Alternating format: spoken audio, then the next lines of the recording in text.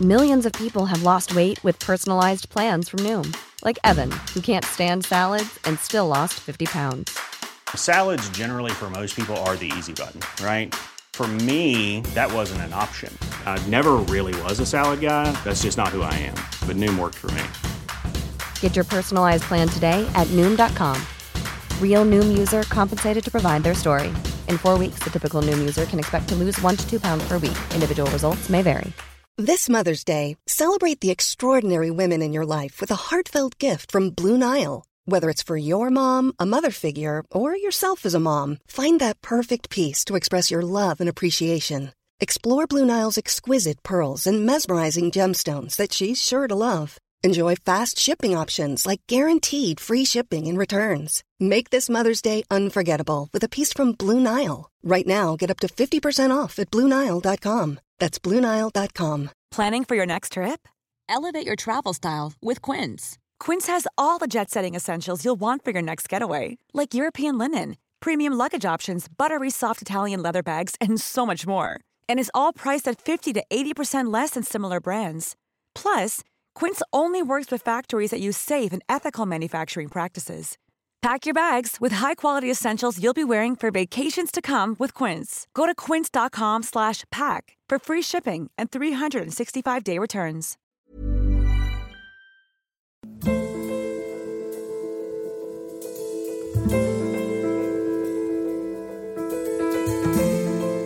پادکست انسانک رو میشنوید به روایت من، حسام ایپکچی.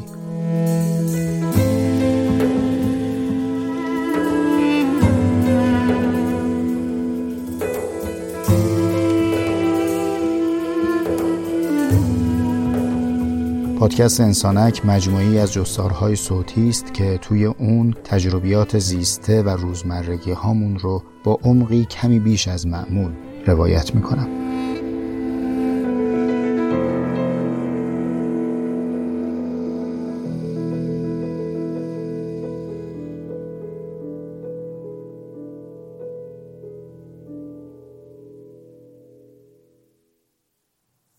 مرداد ماه 1387. نمای خارجی روز.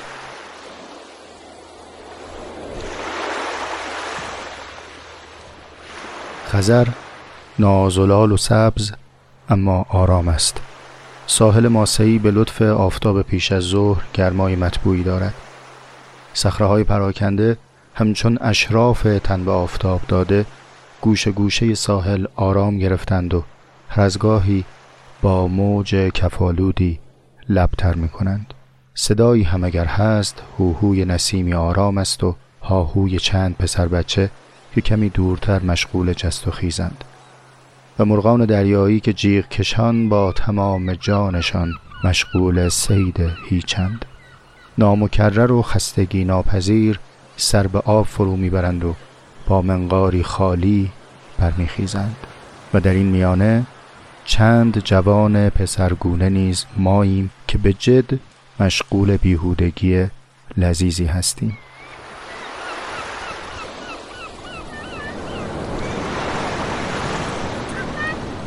چندتایمان تن به ماسه دادیم تا زیر آفتاب کمی رنگ بگیریم و چندتای دیگر دل به دریا زده گاهی سر به زیر آب میبرند و کمی بعد مانند نهنگی برای نفس گرفتن به سطح می آیند و سر از آب بیرون می آورند. گاه شادمانه آب را به آسمان می پاشند و گاه هم وقت سر از آب بیرون آوردن نعره غیورانه و خنده افتخارآمیز حواله می کنند. انگار که پهلوانی از پس بالا بردن وزنه سنگین برآمده و البته این غریو شادی عجیب نیست. شیرجه زدن در جهان ناشناخته و بازگشتن به نقطه امن شاید اصیل ترین سرگرمی آدمیزاد است. حال هر کس به قعر دریایی مشغول در این سرگرمی. چو فرو می روند شور خواستن و چو برون می آیند ذوق توانستن. پس به هر دم دو هوس واجب، نخست هوس خواستن و سپس هوس داشتن. اولی به کسب نداشته ها میل دارد و دومی به حفظ داشته ها. و ما چند جوانک شاد پیشه در مهمانی دریا سرخوش بودیم، از میان ما همه یکی عینک داشت. عینک طبی و قطور که باید همواره و دائم بر چشمانش میماند. حتی در وقت هماغوشی با دریا هم عینک به صورت داشت. و از آن جماعت لمیده بر ساحل یکی من بودم.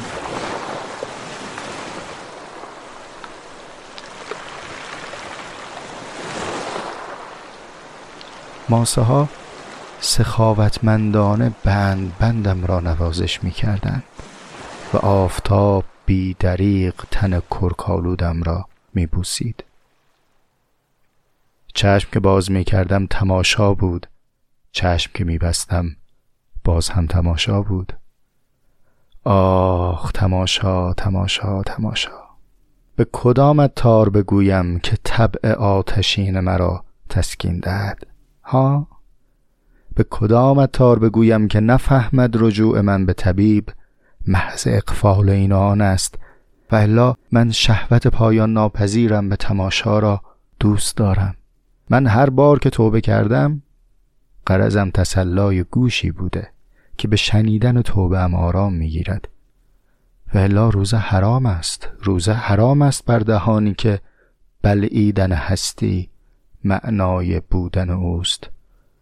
آری آری هوس دیدن در من انقضا ندارد. همیشه در عجب بودم از کسانی که تماشای فیلم‌های مصنوعی آدم آفریده را به عنوان تفریح میپسندند. ساعتها در صف میمانند، بلیت میخرند و چشم به پرده دو بعدی میدوزند، اما تماشای این نمایش ناتمام نامکرر هستی برایشان فرح آفرین نیست. من هرگز از تماشای جهان سیر نشدم. من هرگز از تماشای زندگی سیر نشدم. من هرگز از تماشای بودن سیر نشدم. دوست دارم چنان خیره باشم به زندگی که حتی مرگ هم نتواند مزاحم تماشایم شود. و خلاصه در آن ساحل چشمان من مشغول شناگری بود.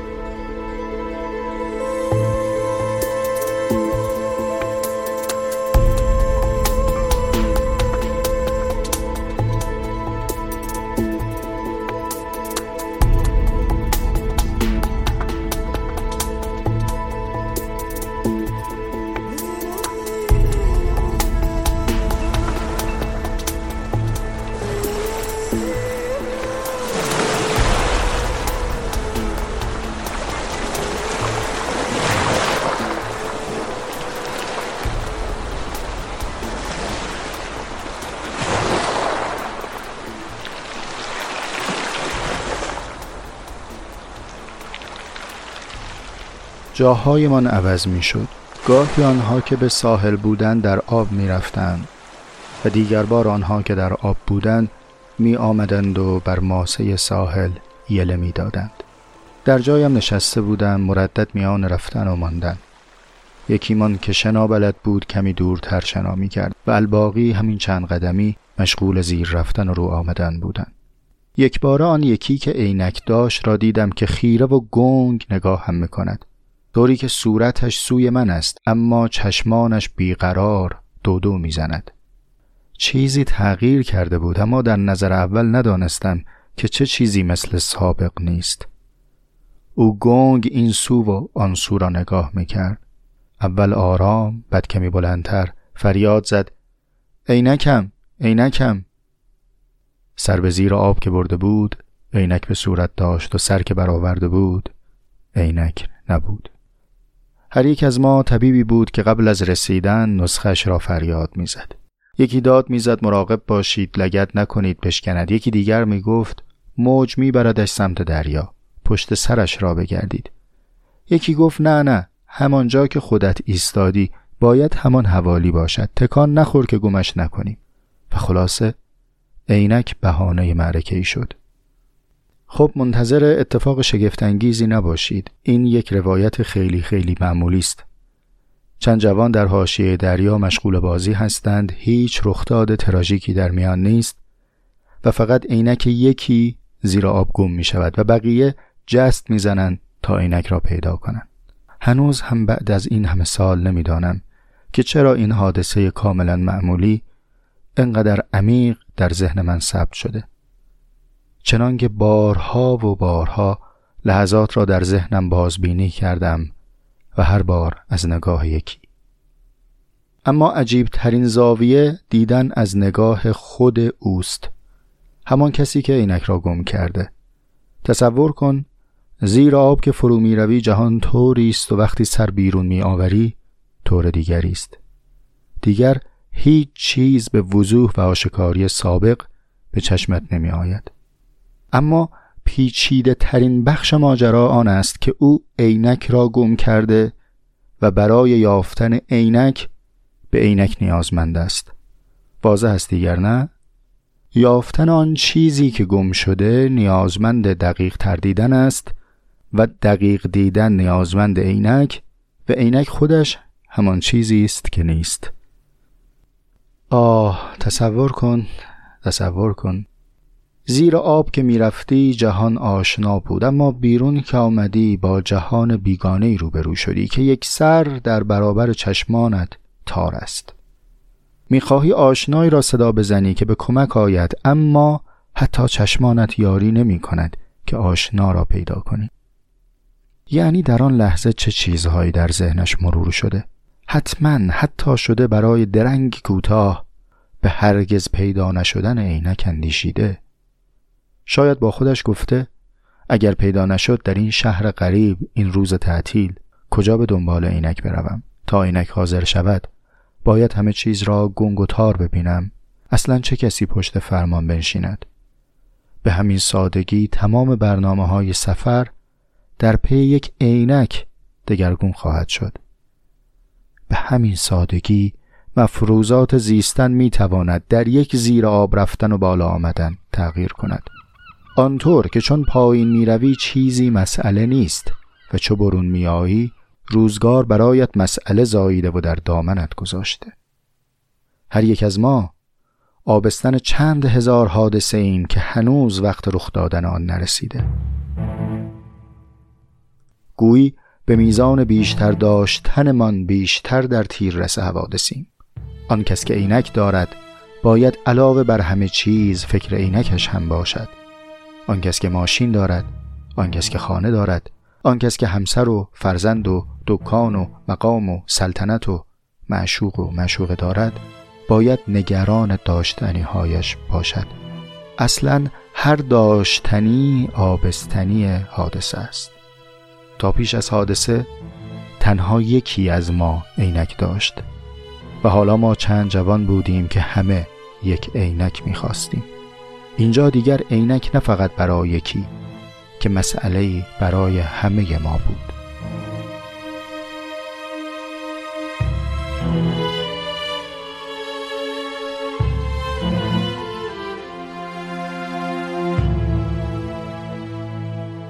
آبان ماه 1391 نمای داخلی روز.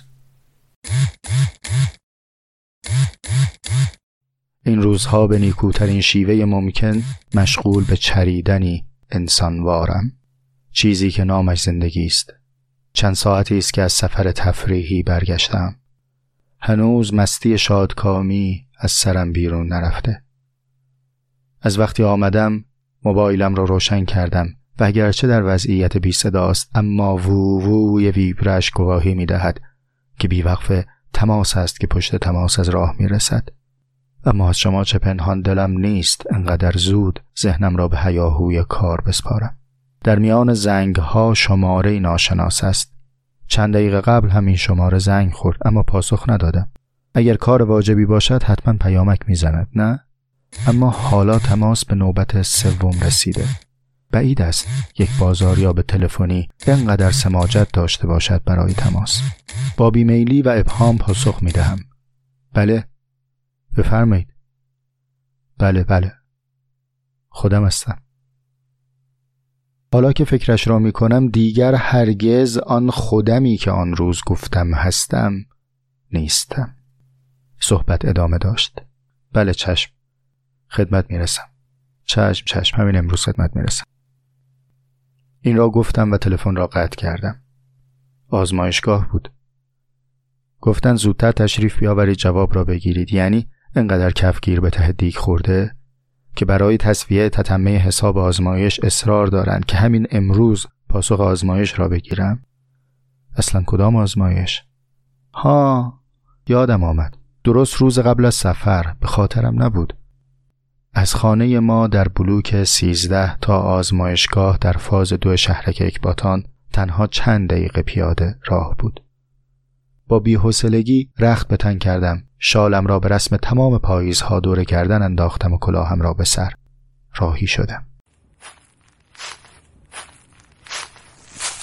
چند قرن بعد هنگام بازگشتن ساعتم را که نگاه کردم تنها 10 دقیقه پیش رفته بود.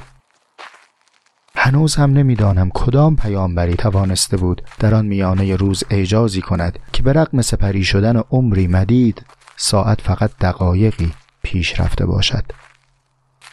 وقتی از آزمایشگاه برمیگشتم حال او را داشتم، دقیقاً همان وقتی که سر از موج دریا بیرون آورد و یک بار جهان برایش غریبه نمود.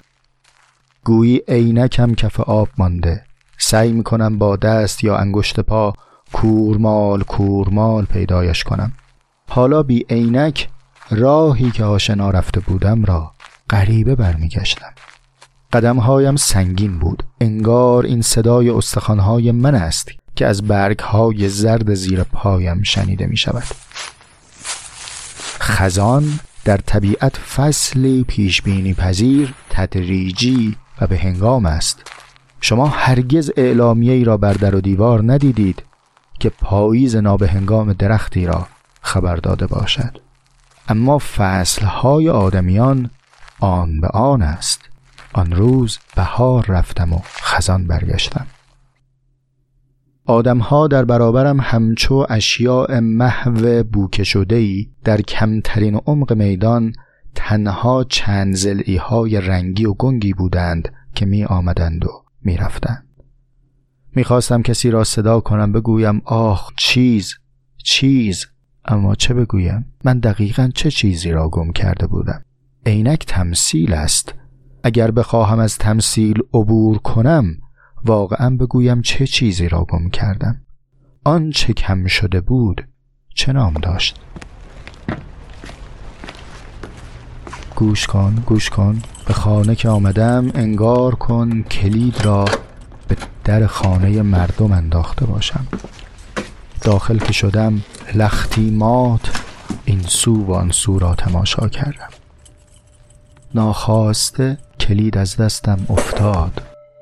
اینجا بیشتر شبیه خانه کسی است که خوش و سرمست از سفر آمده و هنوز چمدانش باز در حال پهن است. چند کیسه خرید سوی، لباس و سوغات هم سوی دیگر. این مسافر سرخوش هیچ نسبتی با بهت عمیق غمناک من ندارد. تصور می کنم در شهر غریبی خانه کسی را با لوازم اجاره کرده باشم. افسوس که حال دیگران را نمی شود اجاره کرد. افسوس که علم دیگران، صبر دیگران، خرد دیگران، رنج دیگران و مرهم دیگران را نمی شود اجاره کرد.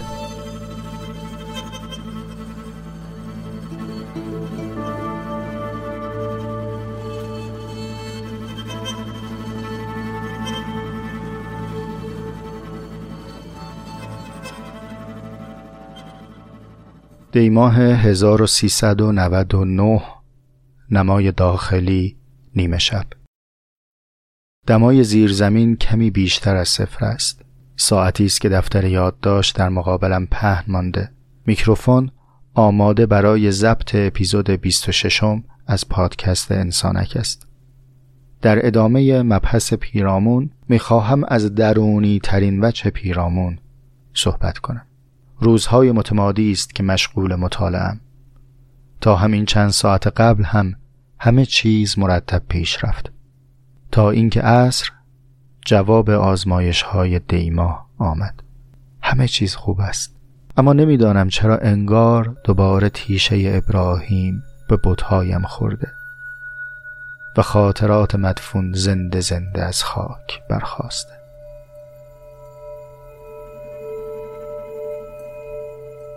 دو راه بیشتر ندارم. یا باید کار را تعطیل کنم و روزی دیگر با تمرکزی دوباره به ضبط آن چیزی که برایش برنامه‌ریزی کرده بودم برسم، یا باید تن به سیل جوشش درونم بدهم و بگذارم احساسم چون گدازه‌ای بی‌گدار بر زبانم جاری شود. دوباره شروع می‌کنم به نوشتن، دقیقاً مثل نمایشی که در خیالم پخش می‌شود. از کجای داستان بنویسم؟ خوب است که اینطور شروع کنم. خضر نازلال و سبز اما آرام است.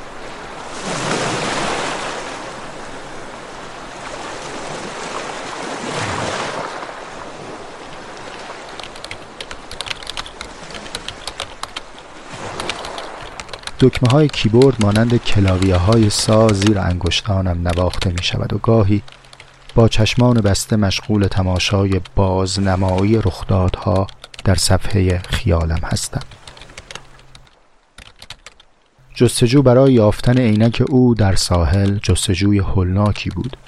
با آنکه همه مشغول سپری کردن دقایق با خنده و شوخی بودیم، اما می دانستیم که هرچه دیرتر پیدایش کنیم دورتر می شود. دستهایمان را کف دریا می کشیدیم و فریاد یافتم یافتم در می آوردیم. یک بار خزه بود، یک بار سنگ، یک بار بطری بود، یک بار تکه چوب. پاهامان گاهی به چیزی می خورد تا بخواهیم با دست صیدش کنیم زیر ماسه مدفون می شد. چند دقیقه گذشت و امیدمان برای یافتن عینک کمتر و کمتر می شد. خودش فریاد زد پیدا شد، پیدا شد و دستش را از زیر آب بیرون کشید. همه نگاه می کردیم که این بار چوب می آید یا زباله‌ای فرو افتاده در آب، که دیدیم عینکی ماسالود با شیشه‌ای کدر در دستانش آرام آرام بالا رفت. آن عینک در آن لحظه مانند جام قهرمانی بود. من یقین دارم وقتی که برمیگشتیم عینک بر صورت او مثل مدال افتخار بر سینه یک ژنرال بود. تجربه او از عینک تغییر کرده بود و این یعنی بودن متفاوتی برای عینک. چیزها پس از فقدان برای ما معنای متفاوتی دارند. قسمت جالب ماجرا این بود که دقیقاً همان کسی که سخت‌تر از همه ما میدید عینک را یافته بود. شاید هم باید جمله را تصحیح کنم. دقیقاً همان کسی که بیشتر از همه مضطر به یافتن بود در آخر یافت.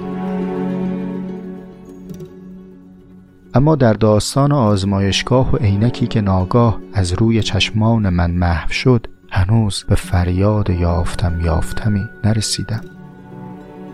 درد آرام گرفته، مصائب تسکین یافته یا سختی ها عادت شده، اما پرسش های بی جواب زیادی زاده شده که هنوز در کوچه ذهنم مشغول جست و خیزند. آن روز که از آزمایشگاه برمیگشتم نه عینک که جهانم را گم کرده بودم، یا شاید هم نه جهان بلکه خودم را گم کرده بودم. اصلا آدمی که خودش را گم کند با چه چیزی باید خودش را پیدا کند؟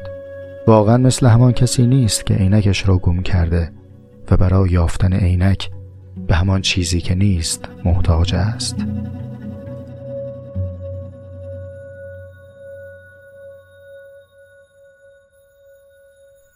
مهر ماه 1394 نمای داخلی شب.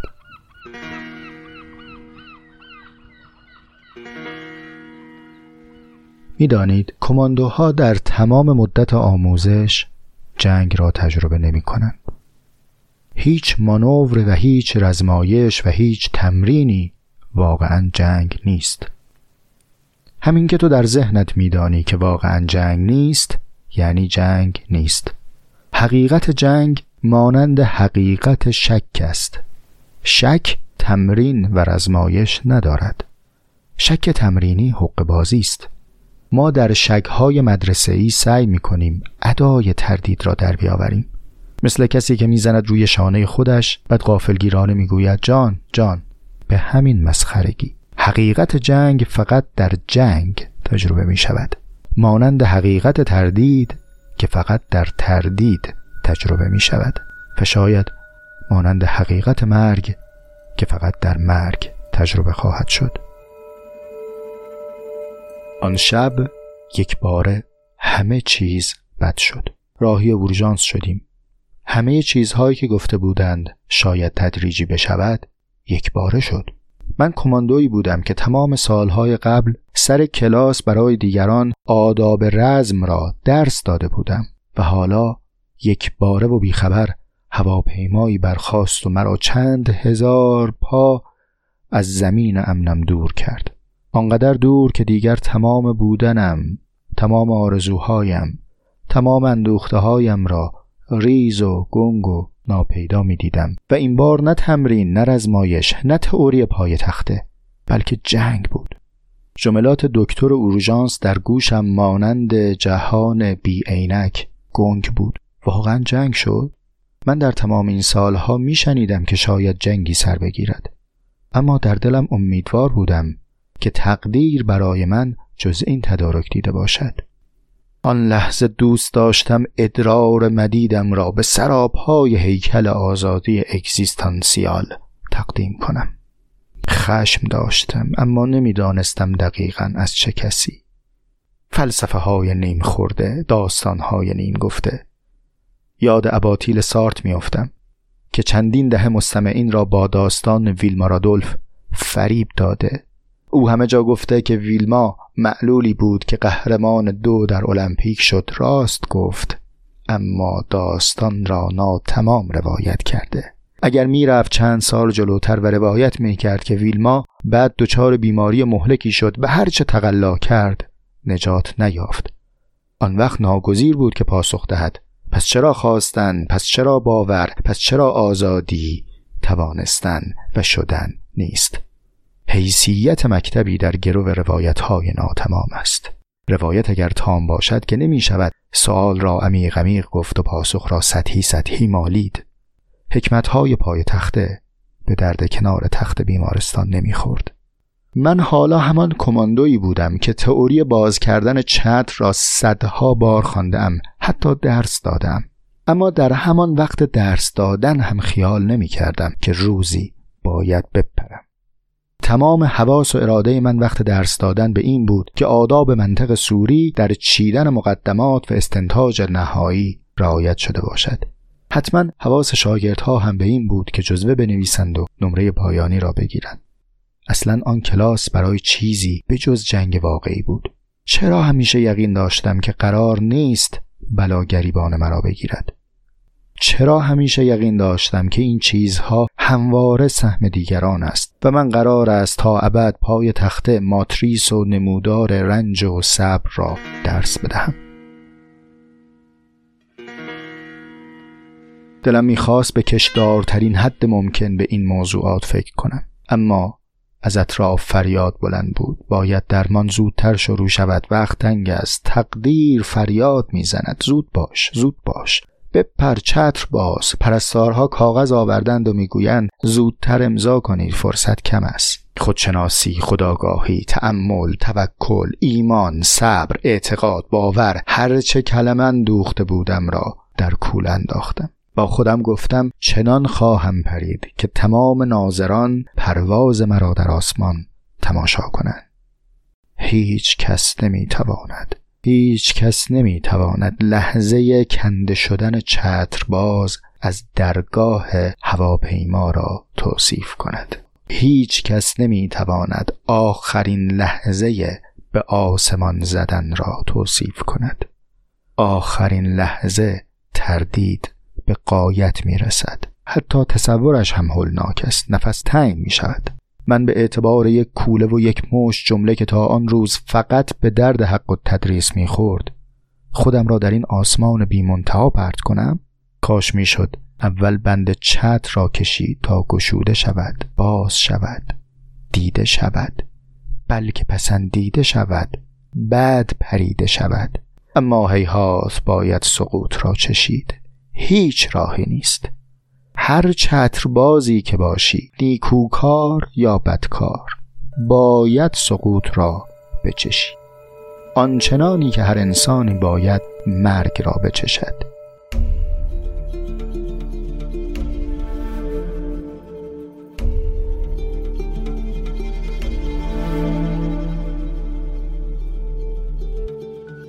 نه نمیتوانم. زیر پایم این مجهول هولناک عظیم را میبینم و نمیتوانم، اما باید شبیه کسانی که میتوانند زندگی کنم. دقایق امضا کردن پای برگه های رضایتنامه، تنها یک نفر تمام مسئولیت های هستی را بر عهده میگیرد و آن منم. آقا مسئلتون، همین که تو برگه را امضا میکنی آیا به منزله اختیار نیست؟ آه کاش به جای حسام الدین چلبی حسام الدین ایپکچی بود که در برابر جلال الدین بلخی زانوی شاگردی میزد. آنگاه که او بگوید این که گویی این کنم یا آن کنم خود دلیل اختیار است ای صنم، تا عربده بکشم بر کلاست که هیهات استاد، این چه اختیار بی تخم و دمیست که به خورد خلق الله میدهی شیخ؟ که گفته است جبر میان این و آن، یعنی اختیار آن وقتی است که من بگویم نه این و نه آن. اختیار آن وقتی است که من بتوانم بگویم همین و همان. مگر آن اسیری که به ظاهر مختار است در انتخاب شکنجهگر را میتوان به حقیقت مختار دانست؟ جناب جلال الدین، رواتر نبود شما با آن دست بسیط در ابیات هزلیات بفرمایید بر بلندای قامت جبر اختیاران مختصر توفی است که از آدم برمی آید. پرستار صدایم می کند. هرچه خودم را به این خیال پردازی های خشمالود سرگرم می کنم، باز واقعیت هستی به شانه‌ام می زند و صدایم می کند. گفت این برگه ها را بخوانید و امضا کنید. خواندم و دیدم بر روی این برگه ها نه تقدیر است، نه خداوند است، نه سوگند پزشکی، نه انواع و اقسام مسئولیت های مدنی و جزایی. فقط یک منم و یک برگه و یک خودکار و یک استامپ. اثر انگشت میزنی که همه چیز گردن من گردن شکسته بینواست. گویی یک باره و به اجبار تو آن منصوری که انالحق را بر حلقومت اماله می کنند.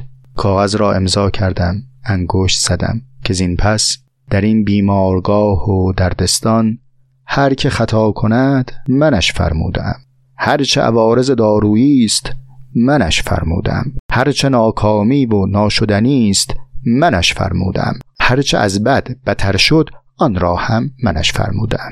اصلا از اینجا تا لب مرگ منش فرمودم تا با تو طراری کند. کاش میشد زیرش 2 خط اضافه کنم که به خدای اقرار شده خدا باوران و به خدای کتمان شده خدا ناباوران من غلط کرده باشم که چنین فرموده باشم، اما ناگزیر است. باید امضا کنیم خداوندگار بوروکراسی ابلاغ فرمودند و چاره‌ای جز این نیست. اینجا همه مأمورند و معذور الا من که کشان به سوی نبوت میبرندم.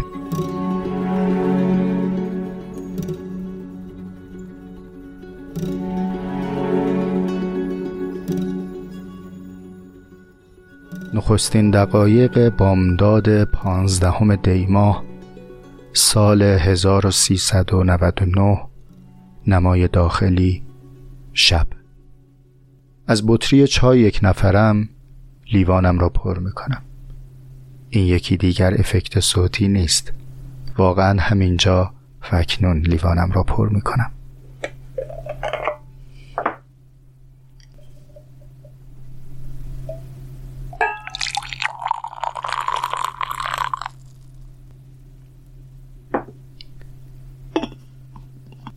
کمی فنجان را در دست میگیرم که انگشتانم گرم شود تا بعد بقیه ماجرا را بنویسم. حرفهای این اپیزود نامترقبه به درازا کشید. خب کجا بودم؟ گفتم هیچ پریدنی از جنس پریدن واقعی در میانه میدان نبرد نیست. ثانیه‌های نخست باورت نمی شود که پریده‌ای. نمیدانم چند دقیقه خیره سبابه جوهرآلودم را نگاه می کردم. گویی دستم به خون کسی آلوده شده.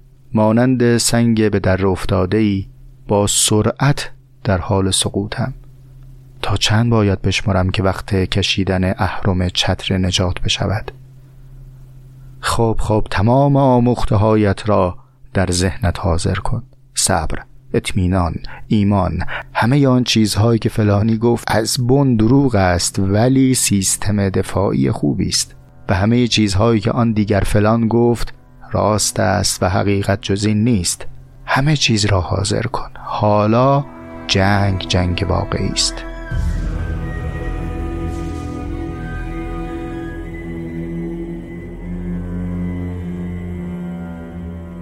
گویی من موسایی هستم که در برابر ساحران تقدیر ایستاده. آنها عصا افکندند و حال مارهایشان مشغول جولان است. اژدهای بلا در پایم پیچیده و بالا می آید. یا نه، شاید آن لحظه من چون موسای به نیل رسیدم، آن لحظه که غبار از سم اسبان طایفه فرعون بلند است. پشت سر نعره هلاکت است و رو به رو موجهای نیل، و حالا قله ماجراست. قله ماجرا ناگفتنی است. آنچنانی که هسته زمین ندیدنی است. آدمی در میان دو گدازه به زیستن مشغول است. گدازه‌ای در قعر زمین که هسته است و گدازه‌ای در قعر آسمان که خورشید است. دقیقاً در همین پوسته نازک زندگی جاری است. اینجا دقیقاً قسمتی از داستان است که اگر بنا بود روایتم کتابی آسمانی باشد، حتما اینجا را به مقطعه می گفتم. مثل می گفتم ها سین الف میم. اما پوشیده و در لفافه. مختصر این که تصور کن موسایی که در معرکه ساحران عصا انداخت، اما عصا چوب خشکی باقی ماند و مار نشد. تصور کن موسایی که در مهلکه فرعون عصا بر نیل زد، هرچه زد و هرچه زد نیل از خروش نیفتاد، تا آنکه سرانجام سپاه فرعون رسید. تصور کن یوسف را که در قعر چاه خیره بر حلقه‌ای تنگ ناظر مانده. کاروانها یک به یک می آیند و می روند، اما دریغ از دلقی که به چاه اندازند و یوسفی صید کنند.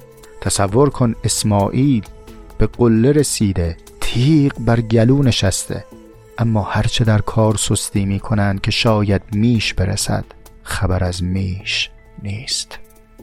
تصور کن اسماعیل را آن زمان که پاشنه بر خاک می ساید و هر چاله مختصری دوباره از رمل پر می شود، دریغ و دریغ که زمزمی نمی جوشد. تصور کن ابراهیم را آن زمان که چند پرنده بر هم کوفت، بر قله کوه گذاشت و منتظر ماند تا پیکرهای پاره پاره پرندگان در هم آمیزد. مگر وعده نبود که چنین کند تا قلبش اطمینان یابد؟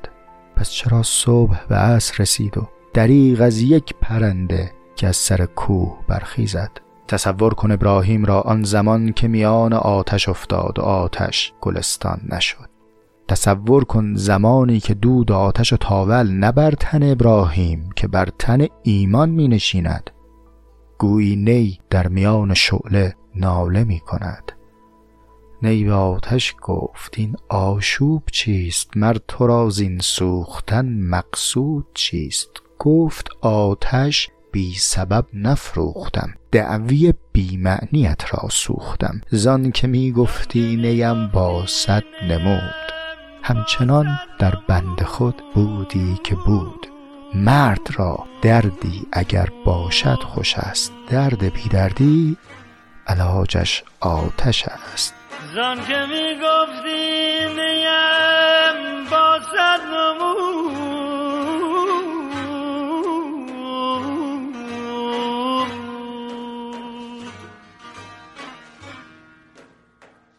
همچنان در بند خود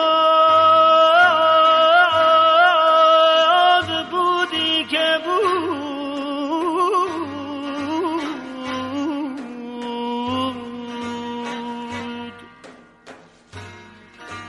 همچنان در بند خود بودی که بود.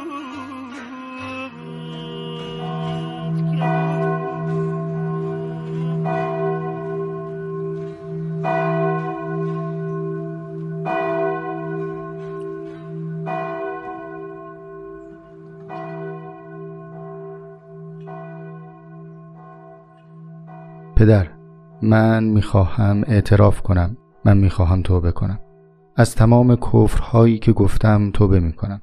نه فقط از کفر پدر جان، من از ایمانم هم توبه میکنم. کافی نیست؟ به دنگ دنگ ناقوس سوگند.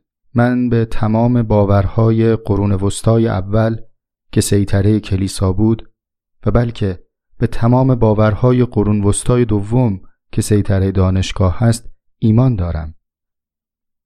پدر، باور کن میکروفون باز بود. نمیدانستم صدایم ضبط می شود. با خودم بلند بلند حرف مفت می زدم.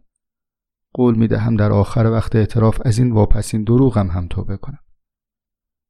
جان، پدر چرا چپ چپ نگاه می کنید؟ اصلا مگر نباید حجره توبه طوری باشد که ما هم دیگر را نبینیم؟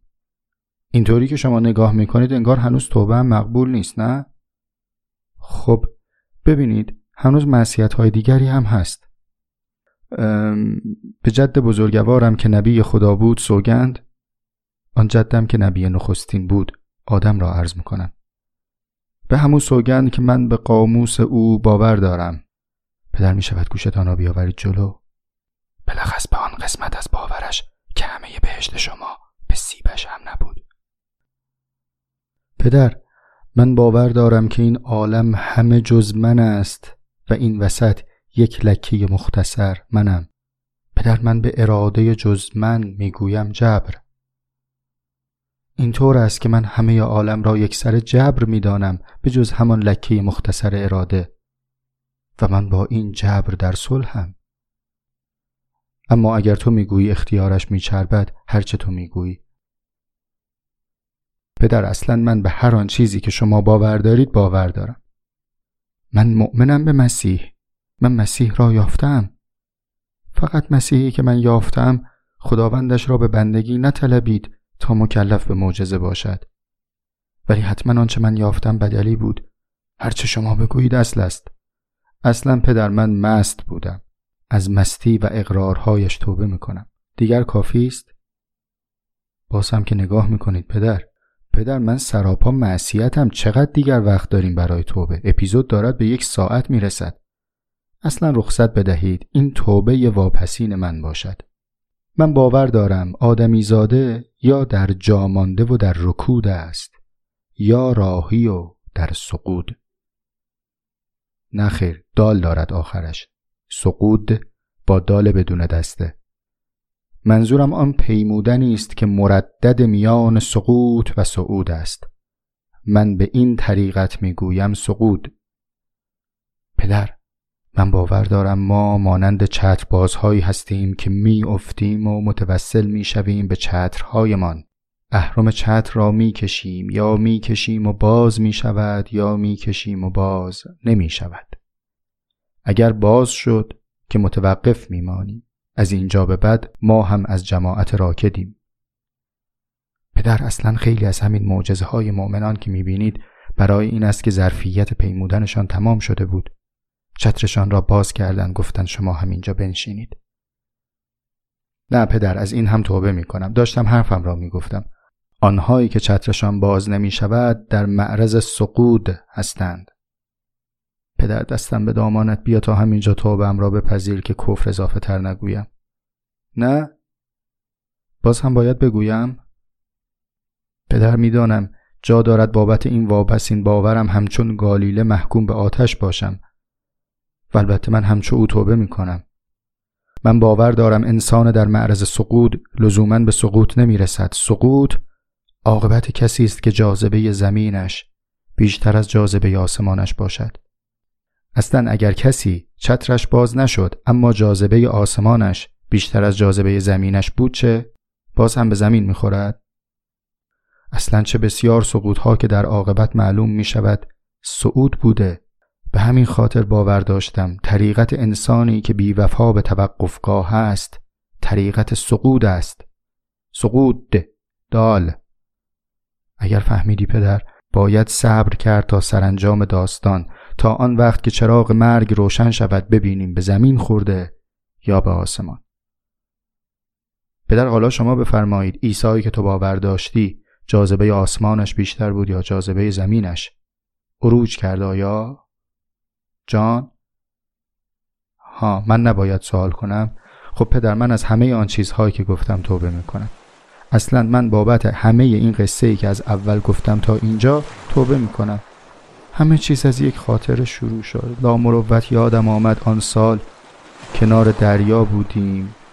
با خودم گفتم خاطراتم را بنویسم. اینطور شد که نوشتم خضر نازلال و سبز اما آرام است. و من خودم را می گفتم که نازلال سبز اما آرامم. آرام. پدر، من آسیم اما آرامم. آرام. آرام بگیر پدر، آرام بگیر.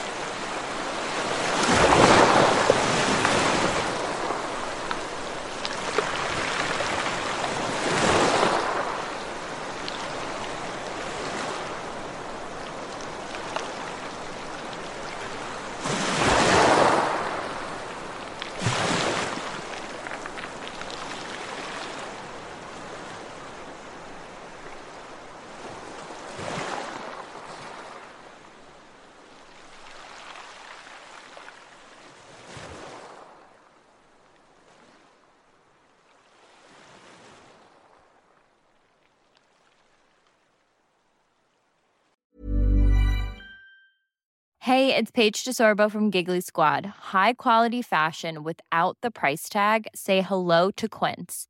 I'm snagging high-end essentials like cozy cashmere sweaters, sleek leather jackets, fine jewelry, and so much more. With Quince being 50 to 80% less than similar brands.